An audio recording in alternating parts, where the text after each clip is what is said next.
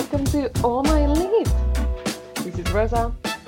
And this is Tanuja. Welcome back to our second season. We've missed you so much. Please tell us you've missed us too. Please do. Please write to us. We've missed you a lot. We're so glad to be back. And this season is going to be better and awesomer and more magical than ever. We have lots of exciting things planned for you this year. We actually have so many guests this season. I am extremely excited about it. Yes. And we're going to start this episode with very special guests. Exactly. We do need a drum roll for this because we're starting with murderers and crazy neighbors. Yeah. Okay, let's not delay this any longer. Let's get our guests in. Very special guests, Nadine and Kia, and we're gonna talk about the wonderful books, The Binding Room and The People Next Door.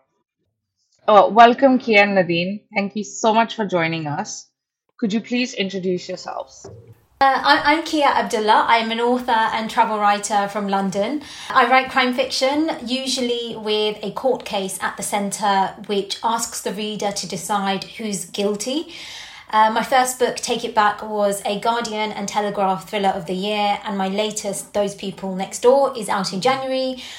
When I'm not writing novels, I'm usually travelling. I've been to 70 countries across 7 continents, and that's why I'm skint. So my name's Nadine Matheson and I'm also a crime fiction writer. I'm from London and I originally started out as a criminal solicitor. So I think this year I would have been a criminal solicitor for 17 years. And Wow. I know, time flies so fast. And my first crime fiction novel, The Jigsaw Man, was published, not last year now, 2021, was when it first came out. And it's done extremely well. And the second book in the series, The Binding Room, was released on paperback last week. And that's the second book in the Detective Inspector Henley series. And I wish I travelled as much as Kia. I really did. I just envy her Instagram.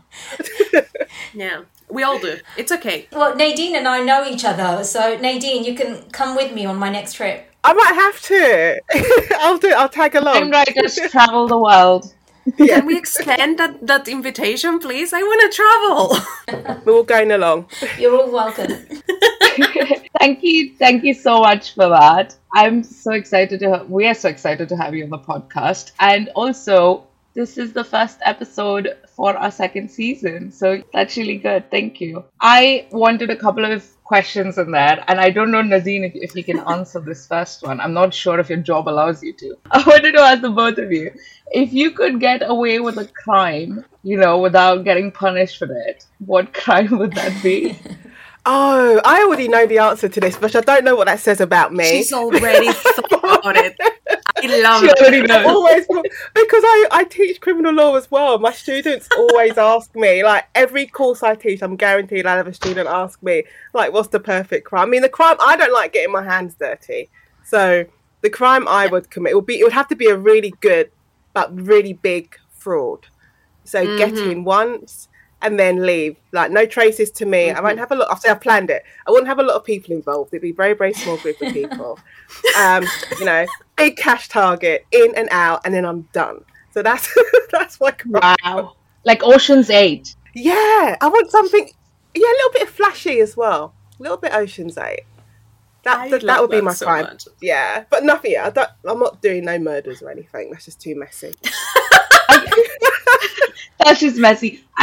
I don't know how people can even think about that in this day and age. I just keep telling everyone that I have a hair fall problem. They will find my DNA. Like, that's not happening. It's not because we don't want to, it's because it's sticky. Yeah, it's just the hair fall issue. Once that's fixed. I'm just a bit lazy. I'll just be like, I've got to go out and dig a hole for a body. It's like, no, I haven't got time for that. I haven't done my weights. Too much work. No, too much work. Far too much work. Yeah, what about you?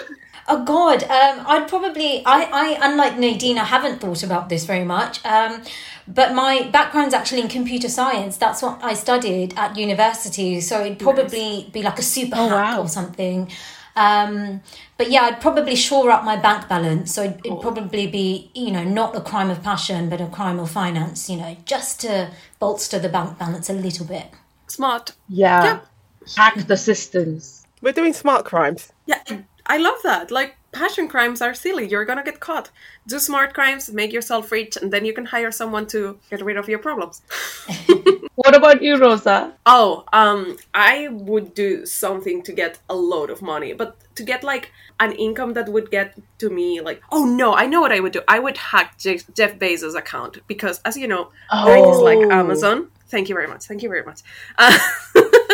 And anything that can be done to like dismiss that man would make me happy. And there's loads of money. Like, there's so much money there. Oh no, I know now. I'm going for Elon Musk. That's what I'm getting rid of. Not getting rid of, because that just sounds very extreme. But yeah, I would hack him. That's what I would do. I've got two You targets. take back the Twitter control. I would. Maybe we should do like a crime syndicate where we target all the billionaires. Yes, I'm so targeting the billionaires. I'm taking back Twitter. That's what I'm going to do. Oh, mine is not as cool. I have like really bad ambitions. I literally thought I would break into every bookstore at night. Oh, that's you're sweet. cute. That's not even ambitious. Like, if I could get away with a crime, this is what I come up with. I have to say, last year I found a wad of notes on the road, like on the street, and I'm talking about 50-pound notes, like heavy, bound by like a plastic thingy, and I just stood there staring at it for a while. It was kind of cold. I think this was like early December. And I just remember picking it up, looking at it, and my house was like 5-10 minutes away. And I physically couldn't go into my house because I felt like that definitely would be stealing the cash if I take it with me somewhere. So I just stood there for 45 minutes trying to call the cops. Are you serious? Yeah. I have a picture of it. I just stood there. It was probably 3 months of my rent in there. And I was just like, oh, wow, this is amazing. And I was like, this school kid and his mother passed by and they were like, your lucky day. Oh my God. And I'm like, no, I don't want to. I was so lame. And I stood there for 45 minutes. I kept calling someone. Apparently, the closest police station had closed down. How do police stations close down? Like, I'd never heard of that. They do. And I was like, who do I call? It's not an emergency. But I don't want to wait here all the time. And then this woman came along. I just kept thinking, I would take the money, but cost of living crisis, it's probably someone's rent. See, that is the naivete of my mind, because somebody with rent issues wouldn't just drop that kind of money there. No. And then 45 minutes later, this like woman comes around. She's not speaking English well, but she's like looking at the road. Like she's like really looking like in the bins and everything. And I was like, what have you lost? And she's like, my pay. All she could say was my pay. That's all the English she could manage. And I was like, what? Like, tell me what? I'm not going to hand it to you otherwise. And then she tried to like communicate it to me. And I was like, okay, I've got your money. And then I was like, you have to tell me exactly what amount this is. Otherwise, I won't be able to give it to you. And she was close. She was very, very close. And then she was like, I have many such things. Like, she tried to tell me that I have other bundle that's just like this because I went to the bank. And I was like, bitch, you're rich, aren't you? Oh, I know. See, it's a catch-22. It is. Because, like, now that I've given back her the money and she thanked me, but she couldn't even, like, fish out a 50-pound note for my services. I was just like, should I just give it? And you stood out in the cold. I stood in the cold for 45 minutes. And my partner was like, you should come up. It's fine. It's gone. Like, would you expect your money to be there if you dropped it? And I was like, I wouldn't drop such an amount. Like, I would ever. No. But yeah. And people, my friends were like, you should have kept it. But I think the most I found was £5 on a bus. This is not like the same thing. I would take £5 on a bus. That was the God-given £5. That's a lucky day. I wouldn't have to debate my moral values on that one. Yeah. But this was like more than $2,000, guys. This was a lot. Yeah, no, that's absolutely crazy, and that could really hurt someone. So I applaud you. I don't know if I would have done the same. That's 2 months of nursery, mate. Don't play with them. Yep. I don't know. I feel like if I would have taken it, I would have like blamed every bad thing happening to me as bad karma for taking that money. Yeah. It would have got into my head. I think that's probably why I didn't. But also to this day, some big part of me regrets not taking it home. There'll Yeah, always there we be a go. part of you that regrets it. I regret you not Yeah. taking it. Yes. We could have gone to dinner. Yeah. I would have bought a lot of books. Oh, I have a second question. Give me your worst story of like having the worst neighbor. Have you had? Oh. We've all had bad neighbors. Let's just put it out there. No, see, I'm really lucky. My neighbours are really, really nice. I have really nice neighbours. Like, they look after my cat. They take my parcels and, you know, we invite each other round to our barbecues and things. So That's actually lovely. That's lovely. I'm very lucky. I'm very, very lucky. Did you have any like bad flatmates at uni, or there must have been someone? No, I remember I had a tenant in my house and she wasn't, no, she was bad. It was just, she was really, it sounds odd, but she was really heavy footed. So whenever she walked through the house, which is like, I'm downstairs, so whenever she walked upstairs, it literally sounded like there was a herd of elephants, like walking from room to room to room. Mm-hmm. Mm-hmm. And then the worst thing, you know, I'll be sitting in my room, in this room writing, and I'm just hearing these loud footsteps. And the thing is, she was the smallest thing. So she was sweet, but yeah, her presence was it was annoying. It was frustrating, and there was always hair everywhere. She blocked the bath, but that's another story. But yeah, but other than that, I said my neighbours have been good. I mean, my funniest story is my cousin at uni. One of her roommates, she stole she took the block of cheese and took a bite out of the cheese and then put the cheese back in the fridge. No. And I was like, what? Who does that? Who does that? Wow. That's Yeah. disgusting. Wow. It is disgusting. It's so disgusting. Kia, what about you? I've had a neighbour do sort of small level things, like, you know, when you put your bins out or your recycling, instead of putting the bin out in front of his garden or door, he would come and put it in front of our door. And, you know, you always want to keep good relationships with your neighbours. And so my husband and I would talk about this. We're like, well, should we push it back? And it was such a minor, trivial thing. But when you're living so close, you know, you're literally living next door to somebody, these small things can magnify. And so I said to him, well, you know, I would just push it back because it's not fair that when we come home, we have to walk past two bins. But we never did. We just left them in front of our house for the 3.5 years that we lived in that house. But separately, about 10 years ago, I went through a divorce. You know, we don't want to get too deep, but it had an effect on my finances. So I moved into, one of these houses that they split into about 4 different flats, and technically it's actually one person's living space. So I was living cheek by jowl next to this couple. And at night, they were partiers, let's put it that way. They would put on football really loudly. I could hear them having sex. I could just hear everything that they would ever do. They were big smokers. Yeah. And I lasted a month in that place. And I remember talking to the landlord and I couldn't help myself. I just started crying, and bless him, even though I was locked into a 6-month contract, I think he realised that, this was just affecting my mental health. And he said, okay, I'll release you from the contract. No way. And people shouldn't really be living like that. But, it's East London. Yeah. We take what we can get. And so they were probably my worst neighbours. Wow, I'm so glad that he released you from the contract. Yeah. I've not heard of landlords being so generous. I think, to be honest, I think he was scared that I was going to report him, because I don't think he had planning permission for doing what he did. So I give him the benefit of the doubt, but it might have just been a very I think for me the worst I've had is, actually I do have them and they're not that bad, but it's a mother and 2 kids that I hear the most. And for some reason, I don't know, but the mother and 2 kids, they really hate each other's guts. They're really like pre-teens, but they are screaming every time. And I kind of get that when you have 2 like loud, noisy kids, maybe you're at the end of your tether, but they scream like someone's died. Like other neighbors come out and check that, oh my God, something's happened to these kids. Like, we are very concerned.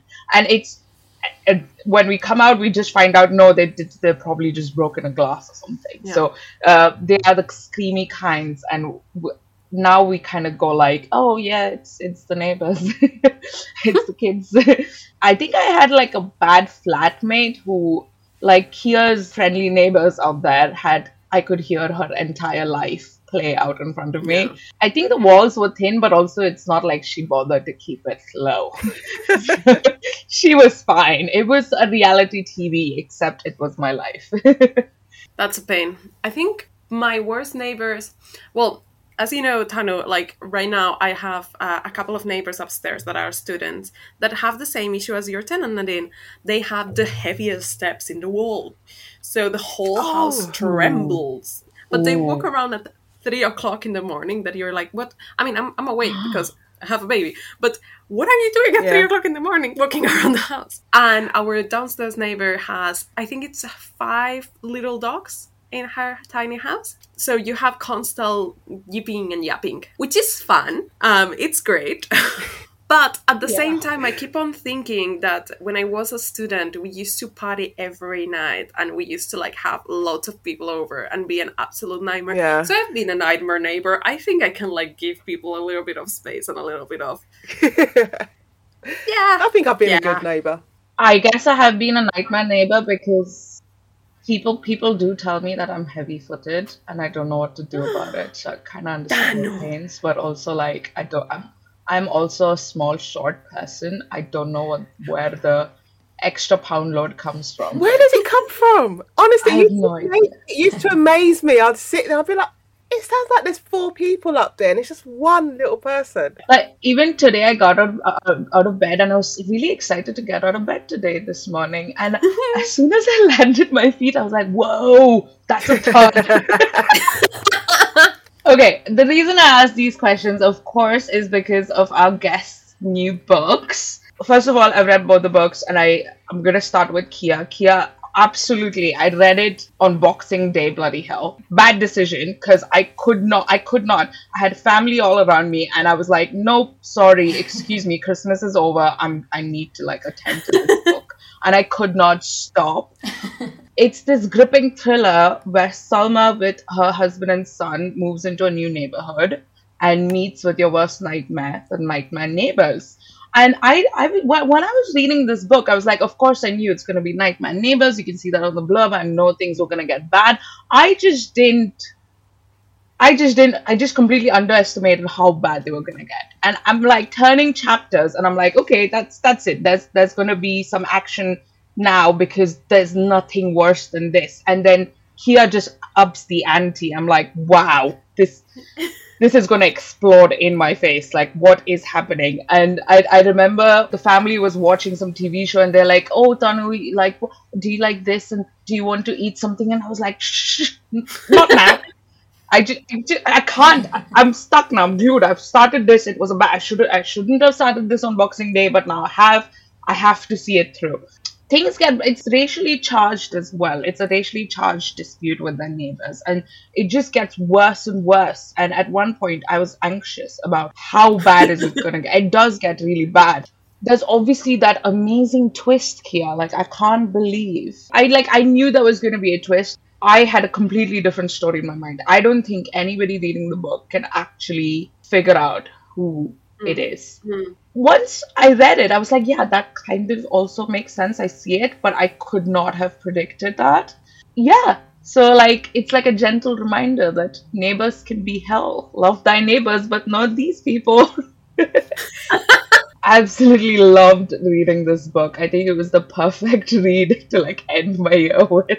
Thank you. And obviously, I read The Binding Room. Rosa, do you want to talk about that? I do want to talk about it because it's exactly my kind of book. Like, gory, but just the right amount of gory, so I'm comfortable and I can keep on reading with my eyes open. I actually read the first episode, the prologue, to my partner. My partner is not a reader, but he likes this kind of thriller. So I read the first 2 pages and he was immediately like, can you just put it on my to-be-read list? Like, just add it to my pile because he's gonna read it immediately. It's such a visceral thriller and it's so it's such a page turner. As soon as I started it, like I couldn't stop reading because I wanted to know more of what was happening. We follow Henley and the serial crimes unit that they're investigating the death of a pastor and the discovery of a half-dead body in their church. It touches on topics of mental health, racism at the governmental level, organized religion, and just it has the right amount of gory. I said already. I just like when they're a little bit visceral. And I would have never guessed who was the killer. I literally would have never guessed. And it kept me like wondering and wanting to know more. And all the characters are so well developed and so personable. I actually bought the Jigsaw Killer yesterday because I really want to know more about. I really want to know more about Henley, and I really want to like get to follow these people. I hope that there's a third book, and I kind of think that there's a third book coming. There's a third book. There's a third book coming. Yay! End of summer. Very happy. Thank you very much. I loved Henley. Like, I felt, again, yeah, even with Binding Room, I wouldn't have guessed who it was. Like, I just wouldn't have. But I love Stanford. I think he's so cheeky. he's so like, he just like has the right amount of like funny, like relatable lines there to like break the tension. I loved him. There were a couple of common themes with both your books. You know, the most obvious one, well, for me at least, was, well, there are two most obvious ones. I'll start with the first one. Both of your protagonists are strong women of color. One, I loved the characters, but I just wanted to ask if this was like a personable choice, or like if it was deliberate, or do you think that was like the most natural character for the book to go with? I think for me, it was just the most natural person for me to pick. I wouldn't have, I mean, being a black woman, it wouldn't have even have occurred to me to have started writing a story not featuring a black woman in the lead. So when I saw Henley, when I immediately saw her in my head, she was a black woman, but she was also a woman, because I've always felt with police officers, especially working in criminal law, I always felt that there's no way you can't work on a really, really serious case and not in some way take that home with you. And you can't have that not affect you personally and also have an impact on your family life. And, you know, in addition to your work, you know, these people, this woman, she does have a life. There, you know, there are things that shape us and build us and make us into the people that we are. So that was always in the front of my mind when I was coming up with Henley. But I knew from the beginning that she's got issues. I mean, we all got issues. No one's perfect. But also she's a black woman. None of us, I wish we were, but none of us, we all got flaws. But she's got really bad ones. But she's also, you know, she's a woman navigating what's traditionally been a male-dominated and a white world. So she's had to make her mark there and also show that. And it sounds, I hate saying, you know, show that she deserves to be there. But I think when you're a person of colour, you always have this added weight of, I have to justify my position as to why I'm here. So, yeah, to me, she was always going to be a black woman. And she's someone who I've grown to like the more I write her. Because I'm always constantly finding new things out about her. But also, she doesn't take any rubbish at all. I love that.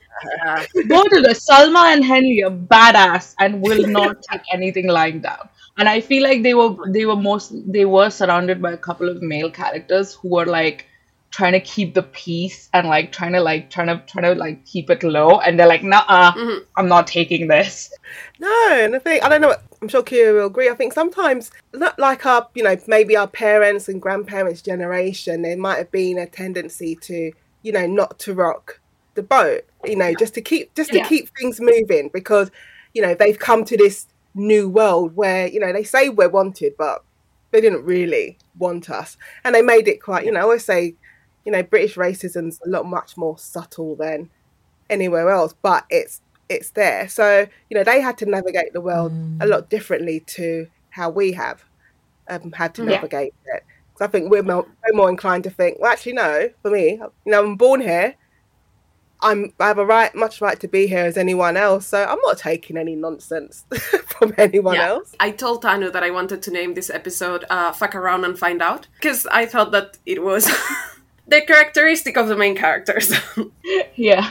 Like Nadine, I don't think I set out to write strong female characters. You know, I try to write women who are nuanced and authentic, you know, like the women that I know in real life. And it's funny, isn't it? Because if you ask me to name a weak woman in real life, I couldn't find one. You know, even the women that we've loved to hate in the past, like Margaret Thatcher or Theresa May, you know, no one could accuse them of being weak women. Weak women only tend to exist in fiction. So really, the strong female protagonist should be the norm. Just by writing women, you should be writing strong women. And I think that's true of Henley, and I think that's true of Salman. That's amazing. We really fell in love with them. They are both very fleshed out characters, and we love that they have flaws, but they are still very strong and very clear-headed, let's call it like that. We also wanted to know, what was your inspiration for writing these particular stories? Was it from your personal lives and jobs? Because, well, we know, Nadine, that you have a special connection, let's say, with the crime world. Yeah, I think with I mean, people always ask me if like my books are based on real cases that I've worked on, and I'm like, no. But they always say they're kind of like the bucket list of cases I would like to have worked on. So like with the Jigsaw Man, that involved serial killers, and I just always thought it would have been fascinating to represent a serial killer, but only because I'm always trying to work out what motivates people. So, you know, to sit there in a room and try and work out, you know, why they do the things they do. But I think the one thing I've realised with my job is that everyone's motivation is completely different.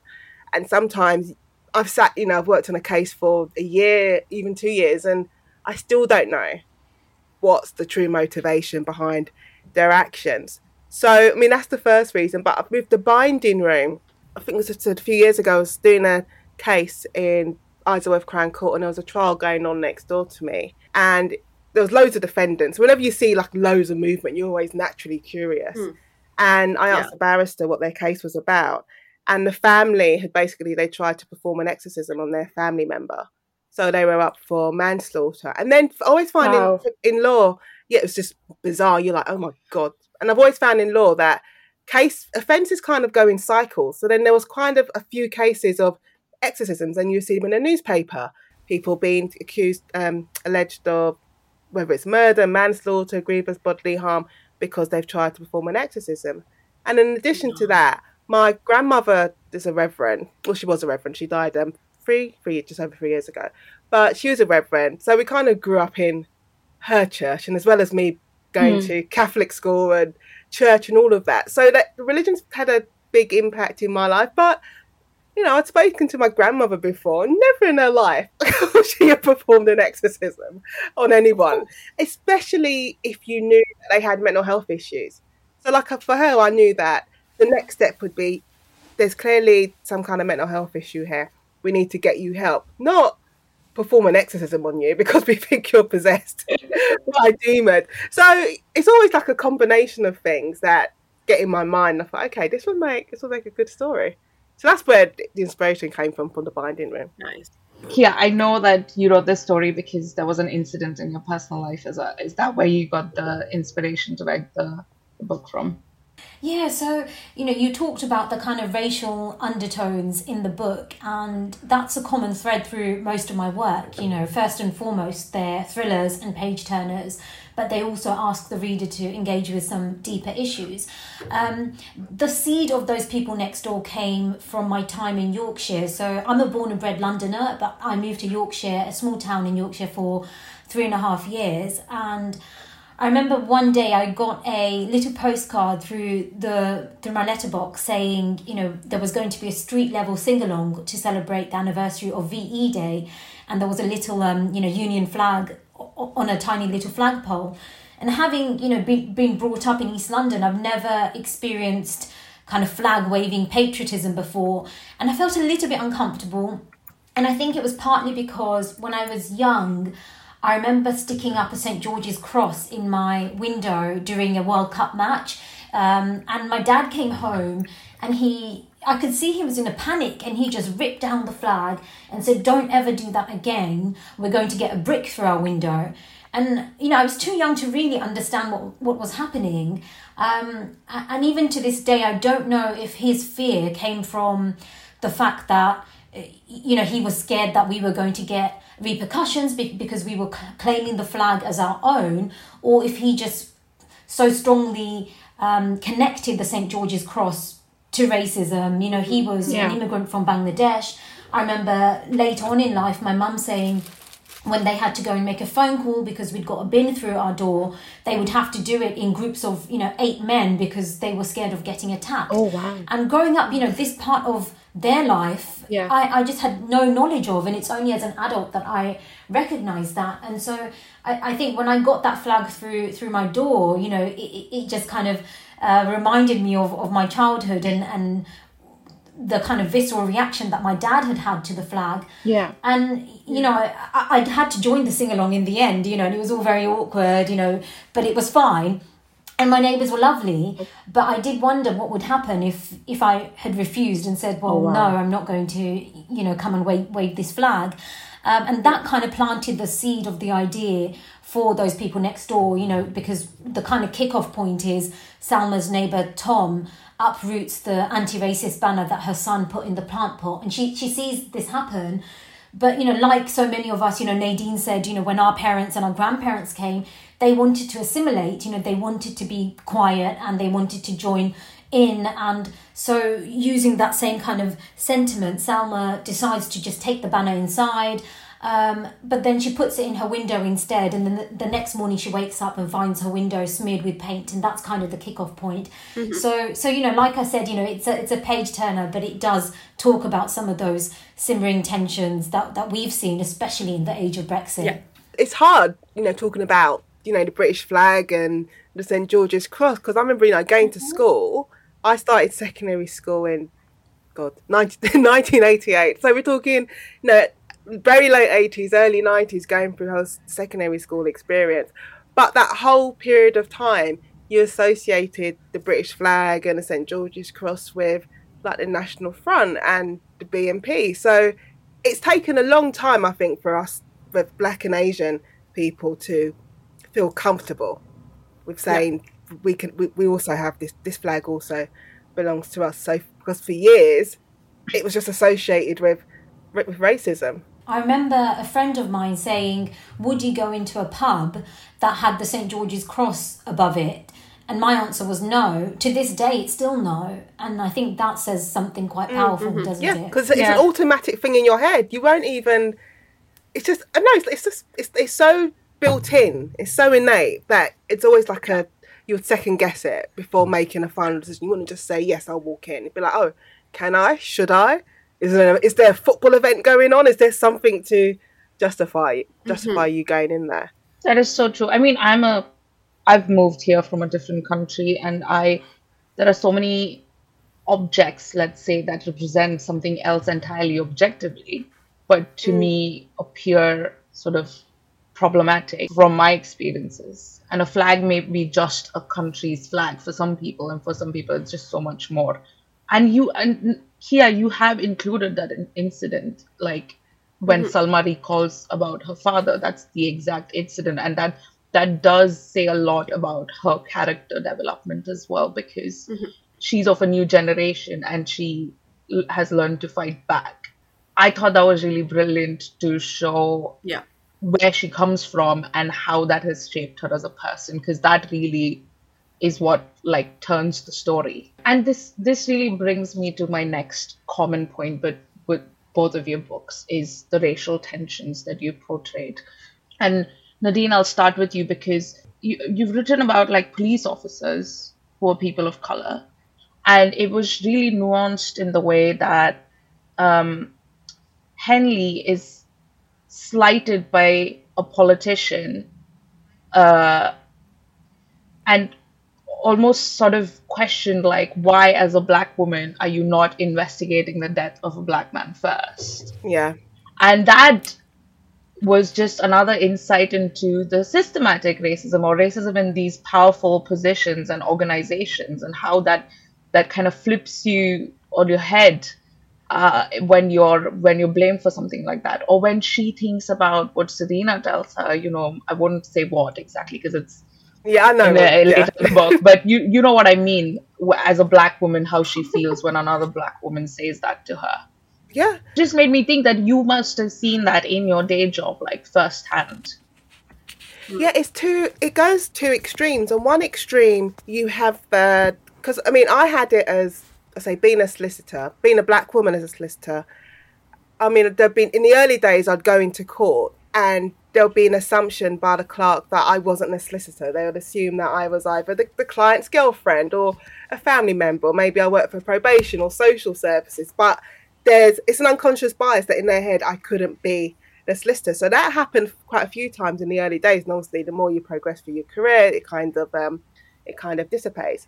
But then there'll be, I've seen it with black officers and Asian officers, that clients, also, or I'd say suspects who'd been arrested, there would be this thing of, how can you be working for them? Like, you're working for the other side. Like, you should be working for me and looking after our community. You're supposed to be one of us, but it's like there's a betrayal.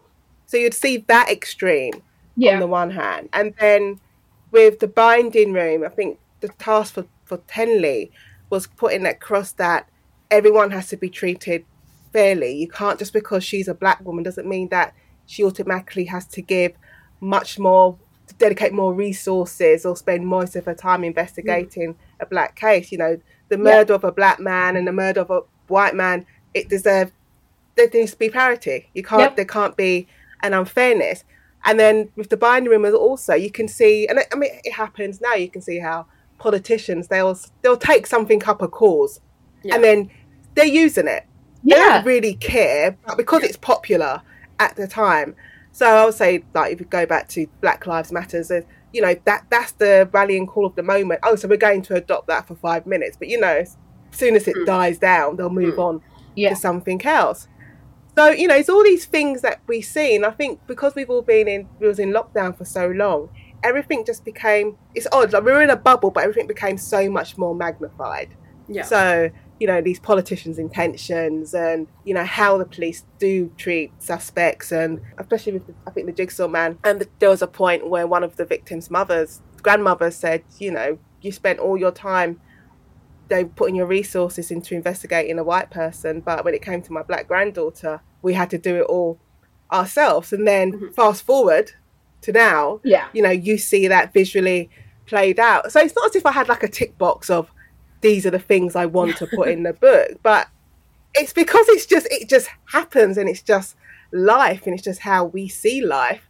Yeah, it just naturally would just go into the book because, when you're, I think, especially if you're writing crime fiction and thrillers, in a sense, they have to represent life as we see it and as we experience it. But I know the scene you're talking about with Serena and Henley. Even every time I wrote it, I was like, it burnt me because I know. On one hand, it's said with anger, but on the other hand, also it said there's a lot of hurt behind that. Yeah. So every time I wrote it and I was editing around it, I was like, oh my God, this is just it's horrible. It's horrible. Yeah, it's brutal to say it and to hear it. Yeah. Kia, you also have like a really racially charged dispute in your book. And this is even closer to home. This is like threatening your personal security. This is threatening the security of your family. And it is a classic, like, page turner, and you're figuring out who the person is. But more than that, it's you have really put the nuance in there, because not only you show the racial tensions when it comes to having like white neighbors, but at the same time, like Nadine said, like, racism is so subtle in the UK.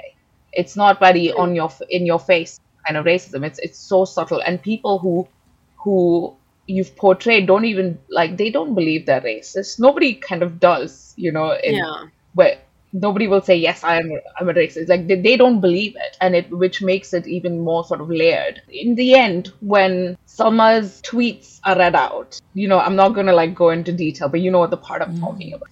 Yes. There's a layer to that. It shows her prejudice in some ways. And then the entire book, it's her neighbors' prejudices against her family. How did you write that? What was the intention, or what did you want the reader to take away when they read both the sides of personalities for that? Sure. I mean, as you say, the book is in a way about racial tension in modern Britain, but how do we know that tension between neighbours is indeed racial? How do you know it's not just clumsy wording or, you know, and I've been in a situation where I've said something, you know, Nadine and I have had this conversation before actually, where people might assume that she's working class just because she's black. And I'm pretty sure that I've done that in my life, you know. But is that an act of racism? It's an act of ignorance, probably, but I wouldn't say it's an act of racism. And so, you know, there are so many grey areas when it comes to race relations, and I wanted to explore that.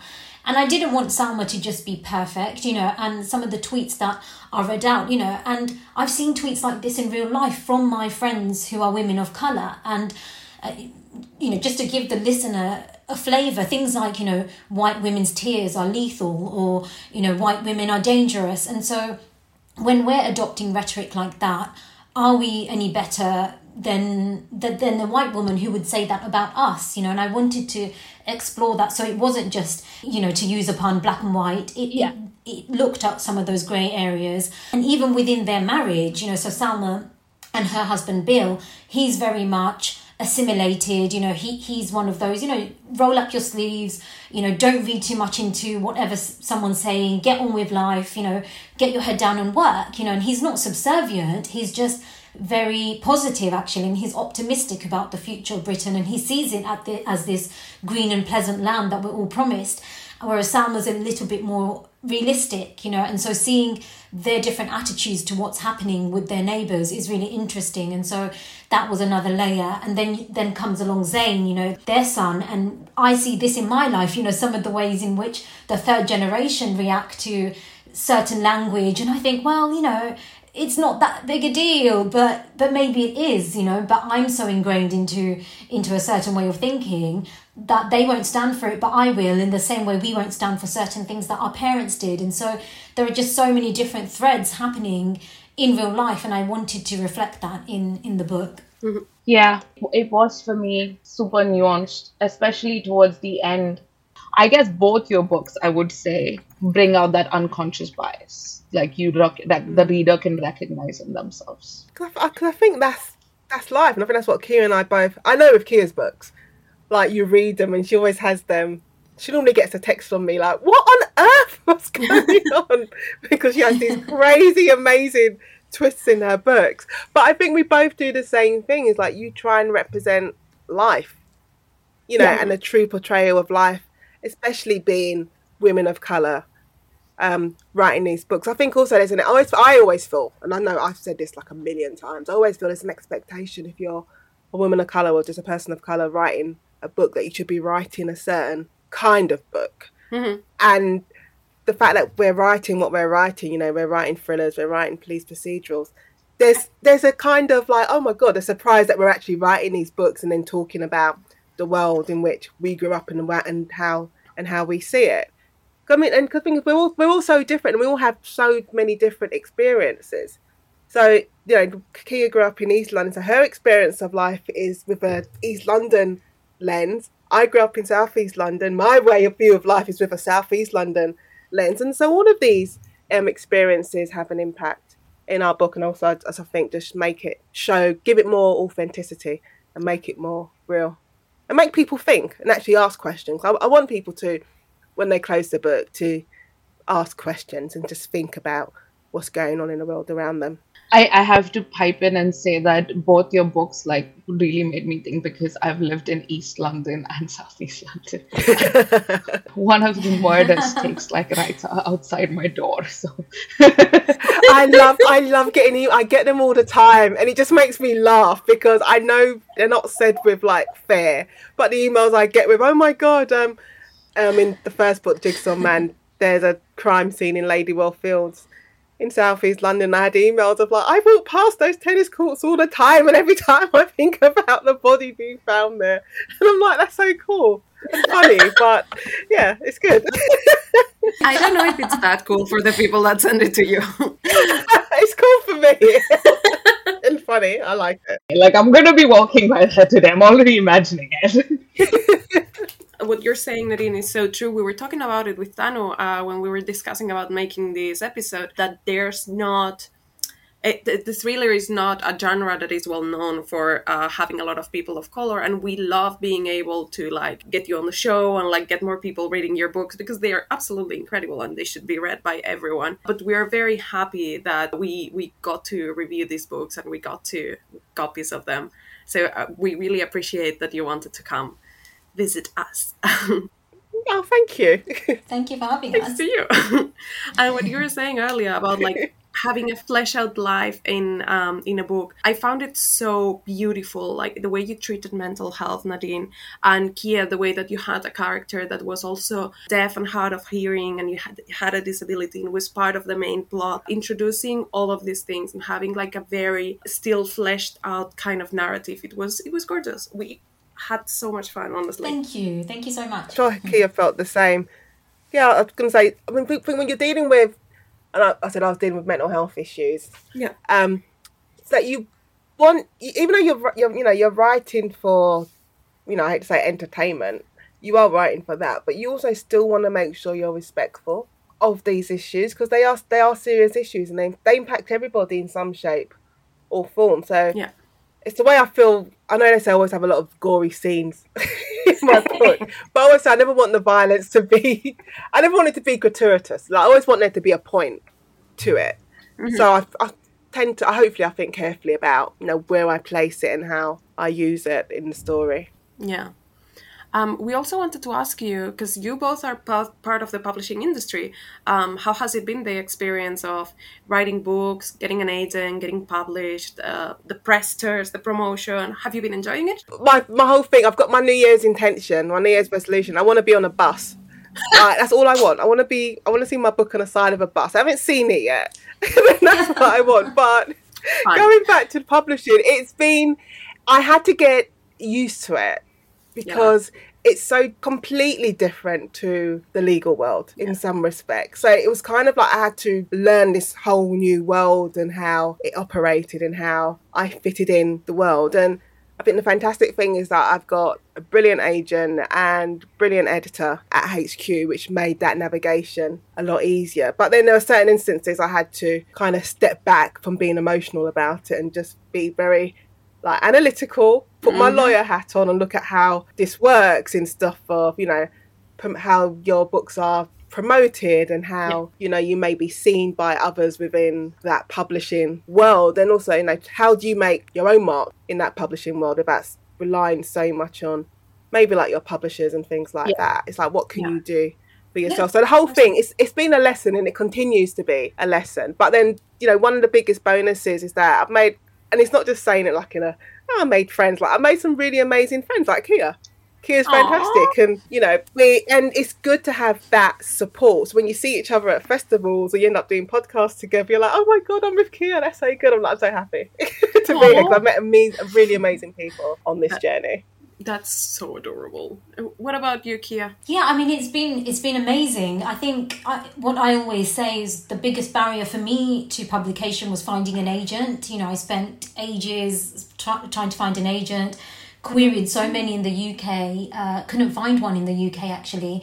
But as soon as I went to the US, 3 agents wanted my book. And, that's another conversation about why that happened. But since then, it's been a bit of a whirlwind. I've been writing one a year, and Those People Next Door is my 4th. I will be slowing down a little bit now. I'm going to be writing one every other year, just because the pace is a bit much. But yeah, I mean, it's been amazing.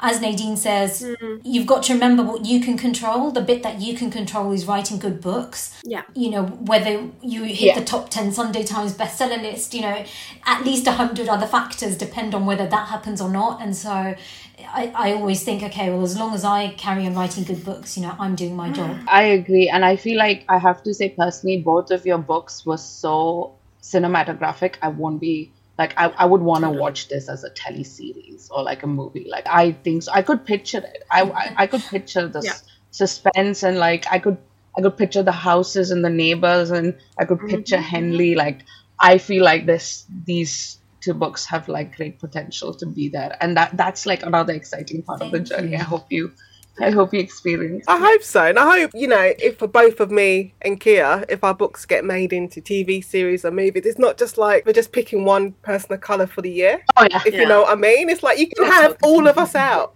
All at the same time. Sometimes I feel like, we need to anoint someone this year, and that's going to be the person we're going to promote. Yeah.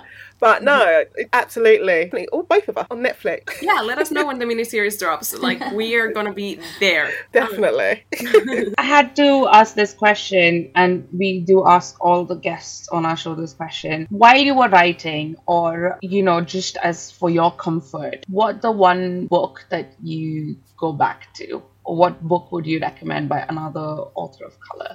One book that I always recommend is The Remains of the Day by Kazuo Ishiguro, because, it's difficult because growing up, like pretty much all the books I read were by white writers, authors of colour, and certainly British Asian authors were largely missing from the UK literary landscape, certainly in terms of children's publishing. But I think his book, Remains of the Day, shows us what's possible in terms of character. In terms of plot, not a huge amount happens, but it's the character that keeps you completely compelled.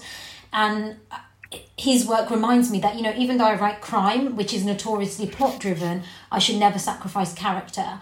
And so that's one book I would recommend. Yeah. I loved Remains of the Day. I loved the book. I loved the film, and I watched it again over Christmas, and that book is completely battered. If you see it on my shelf, I wouldn't bring it out because it's so battered.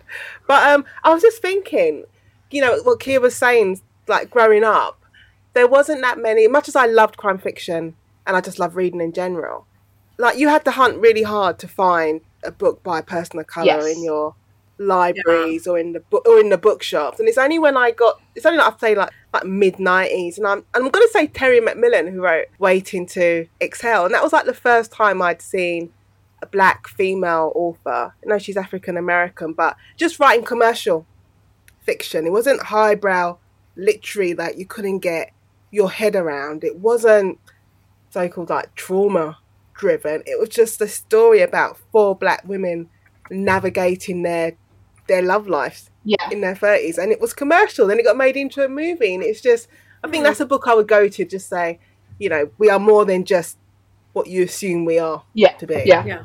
So that's what I'll say, Terry McMillan. Oh, that's nice. Lovely. Thank you so much. Thank you. And what are your plans going forward?